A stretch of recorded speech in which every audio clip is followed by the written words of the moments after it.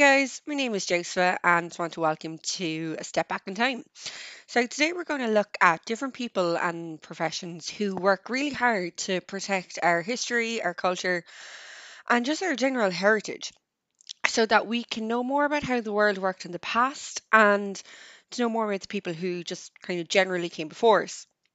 And while there are lots of people who do this every day in their normal everyday lives, such as our parents, grandparents, and even our teachers, there are also people whose career it is to do this for everyone on the earth. So we'll take a look at two of these in particular to get a better idea of the amount of work that goes into it.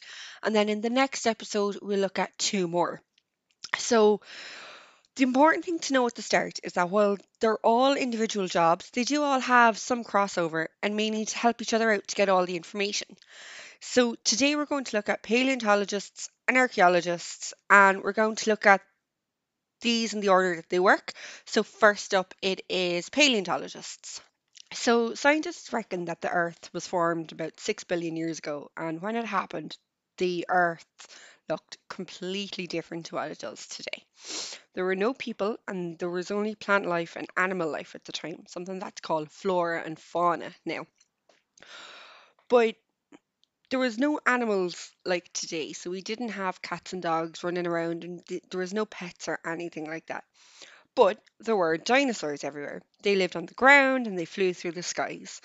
Some ate meat and they were called carnivores. Some ate plants only and they were called herbivores, kind of like vegetarians. And then some ate a combination of meat and plants and were called omnivores. So, how do we know this? Well, scientists today can study the remains to see what type of food they might have eaten, but we wouldn't have these remains without paleontologists and the work that they do. So, really, paleontologists find these skeletons and bones and remains in something that we call fossils. So, a fossil is usually found really deep in the ground when paleontologists are excavating, which means that they're digging up a big site, or sometimes they even just wash up on beaches. So, what they look like is a little stone with the shape of the animals or plants in them. So, they were formed billions of years ago when the ground was still forming. So, really, what it would have looked like at the time on the surface was a lot of little stones. And then, as these creatures or plants died, the remains, so the dead leaves or the bones of the creatures, would just fall in amongst the stones and they'd get jammed there. And then, as time passed and the ground built up more and more, the pressure being put on from above would squish all these stones together and it would basically just squeeze in the remains that were left, which would just leave the imprint or the shape on the stone. So, over time, then some of these layers can become visible again through construction, through building massive sites, or even just some of the layers that ended up going underwater that are now part of the sea or the ocean. They might be revealed by erosion caused from the water. So then what happens is that they wash up on beaches. But unfortunately, we don't always really know exactly where these things come from. So while we can get an idea of things that are washing up on beaches, and we can get an idea of the plants or the creatures that were alive, we don't actually know where they might have been. So, another thing to just mention, and I suppose to clear up, is that fossils only contain the shape of the object sometimes, as it might have either decayed over the years, which means it basically kind of disintegrated and disappeared, or the the creature or the object might have actually just what we call calcified. So what that means is that all of the organic or living matter in it might have been absorbed into the stone, and then the stone takes on the shape of the fossil and the fossil becomes the stone. So really it's just like one big stone in the shape of it. So paleontologists only study these as they're a particular set of skills and a particular set of knowledge.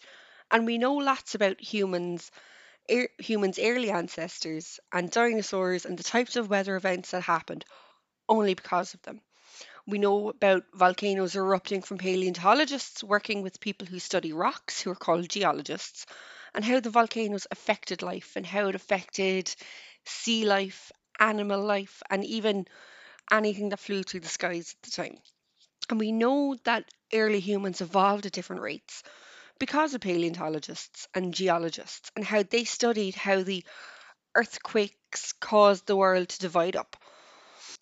So today the world is made up of many different countries, islands, pieces of land that have broken off from the mainland over the years.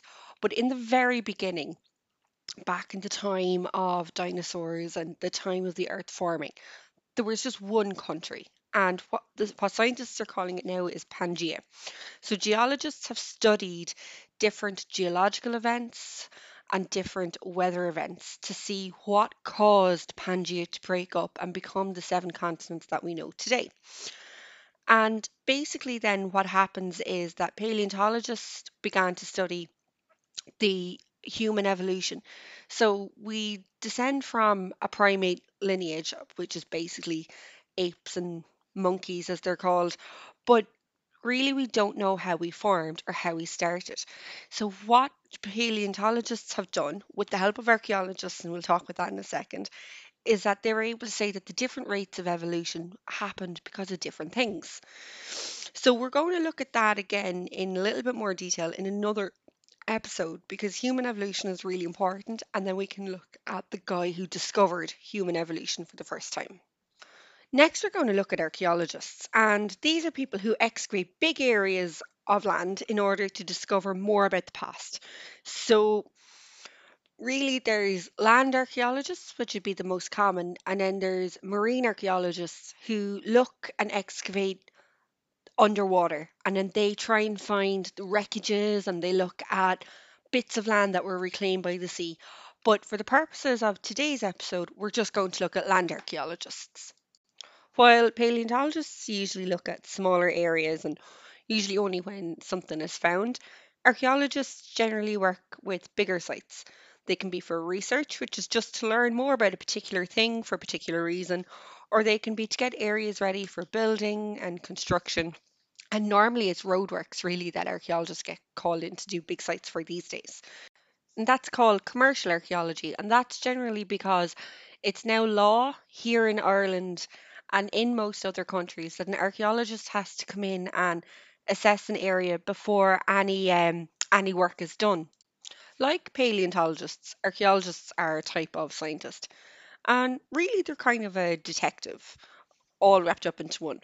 They're digging the ground to get a deeper understanding of life and how it has come to be what it is today, but they're also trying to have a look for clues and figure out the puzzle that all of these clues form. And then these clues, as we're calling them, can come in many different formats. So they can be artifacts, which are objects found on a site. They can even be the buildings left behind by people, and they can even be written documents. So each item that is found on sites is always part of a bigger picture, no matter what size it is, whether it be a small little knife or if it's the massive building or a castle. And it's important for archaeologists to get as much information from a site as possible so that they can piece together all the clues and put together the story that we're being told. Not only are they using physical remains, but they're also using plant remains to study what the environment was like, what the site was like, and what might have been carried out there.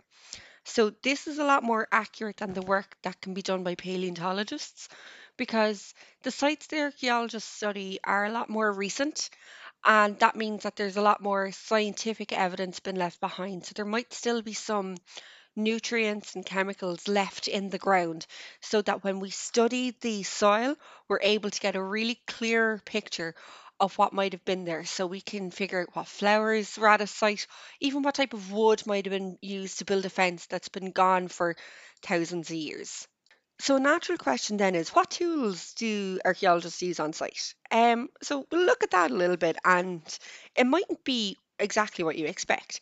So obviously the most popular thing that we associate with the archaeologists is a trowel. So that's just a little thing you can use it in the garden. It's just used for general work such as cleaning off a little small area for a photograph so it can be documented, or it might be for excavating small little features. So there's stake holes that would be left behind by a small little fence, and then there's post holes that would be left behind by bigger structures. So how we can see these on the ground is that they're usually circular, and then they're a little bit different in color to the rest of the soil because they might still have evidence of the decayed wood, or it might just be a little bit looser soil that was used to backfill or fill up the hole left behind after a fence was taken down. But we mightn't actually know for definite that that was a fence until we can see the bigger picture and we can see shapes coming up and the outline of structures and buildings. So that's what I'm saying a minute ago about it's really important to look at the bigger picture and piece together all the clues and be a detective about it all. Okay, so then obviously a trowel couldn't be used on a bigger feature like a ditch or a burnt mound, which would be left over from a cooking pit. So when it comes to these, then it's really important that we photograph everything. But I suppose the main thing is that there's no way you could dig one with a trowel. So for the most of it, you'd be using big mattocks, which are like big picks to basically mash up the ground, and shovels and wheelbarrows. And they were your three main tools for digging these kind of features. But then if you were to find an artifact within it, you'd swap back to your trowel and you'd be a lot more gentle and easier with it. So that begs the question then is what do we do when we come across something that's a little bit more fragile or easily broken? So basically, if we're removing something like wood, so wood, when it's been preserved in the ground, it can be preserved in a bog or anything like that where oxygen can't get to it to break it down. It can be very, very delicate and very difficult to excavate. So what we need to do there is basically use our own hands. So your fingers are much more delicate than anything else you could use because we'd be very careful outlining the edges before we lift up an object, and you'd be basically it's the best way to avoid breaking or scratching something. So something like a trowel or toothpicks, anything like that, would always be at risk of damaging it and scratching it, so we want to avoid that. And then other times then an unused toothbrush might be best to use if you're excavating something delicate in an area of dry soil, so be to just clear it up for a photograph. Then you often see people using lollipop sticks on sites, plastic sticks can also be used. But overall, really, I suppose the most important thing to realise there is that there's a lot of different tools that can be used. And when something in particular is needed for a special or fragile object, archaeologists really just use their imagination to find the appropriate tool because we don't want to screw it up, we don't want to damage anything, and we want to preserve it. But then there's some sites that are just way too important for us to dig. So there's sites like Newgrange and Knocknarea that are just too important to our national heritage and even to just the local people around it. They're sites that have stood the test of time and they've been there for thousands of years. And so it's up to archaeologists and the National Museum to make sure that these sites are protected and preserved. So that means kept the way they are for as long as we can without doing any damage to them. So to do this then and to get a better understanding of what might be inside them, archaeologists study and excavate similar monuments. So it that gives us a better understanding of what might be inside them, what might be underneath them. Is there anything at all? So Newgrange has had some excavations done, and we might look at that a little bit later on in another episode because I love Newgrange, but it's never been fully excavated in that it's never been dug up or taken apart. So to avoid that and to avoid the destruction of the monuments, we do want to keep them as they are so that we have these national monuments that we can still honour and respect. So one final thing then is to just look at what overlaps there are between paleontologists and archaeologists, even though we've kind of touched on a few already. So, one of them is human evolution and the impact really that humans had on the land and areas around them. So, we'll definitely discuss this later on as there's so much to cover. We just couldn't get it through. We couldn't get through it all here. But basically, what both professions are interested in is looking at how people started to communicate. So that started off by rock paintings, cave paintings, carvings, all sorts of things like that. And we can see that in the really early days, where before humans kind of really understood how to communicate with each other, we can see paintings of hunts and how they used to go hunt for their dinner and how it was a communal thing. So what we can look at then, but where the overlap comes, is how that progressed from these really primitive drawings, these really early basic drawings on rock walls and cave walls, up to today, where we have amazing artists and we write as normal, and everyone learns to read and write at some stage, but that wasn't always the way. So it's a really interesting thing to look at that side of things. Then we can also look at how weapons were created for hunting and how people eventually began to settle into areas instead of moving around the land. So when they started to settle first, what they did was they stopped moving around massive areas and they'd pick a small area and move with the seasons according to their food supplies. So depending on the animals that might have been around and the different things that they needed for winter versus summer and the different resources that they needed. The next stage of human settlement was when they completely stopped moving around and they started to build these, they're not towns as we know them, but like small little villages.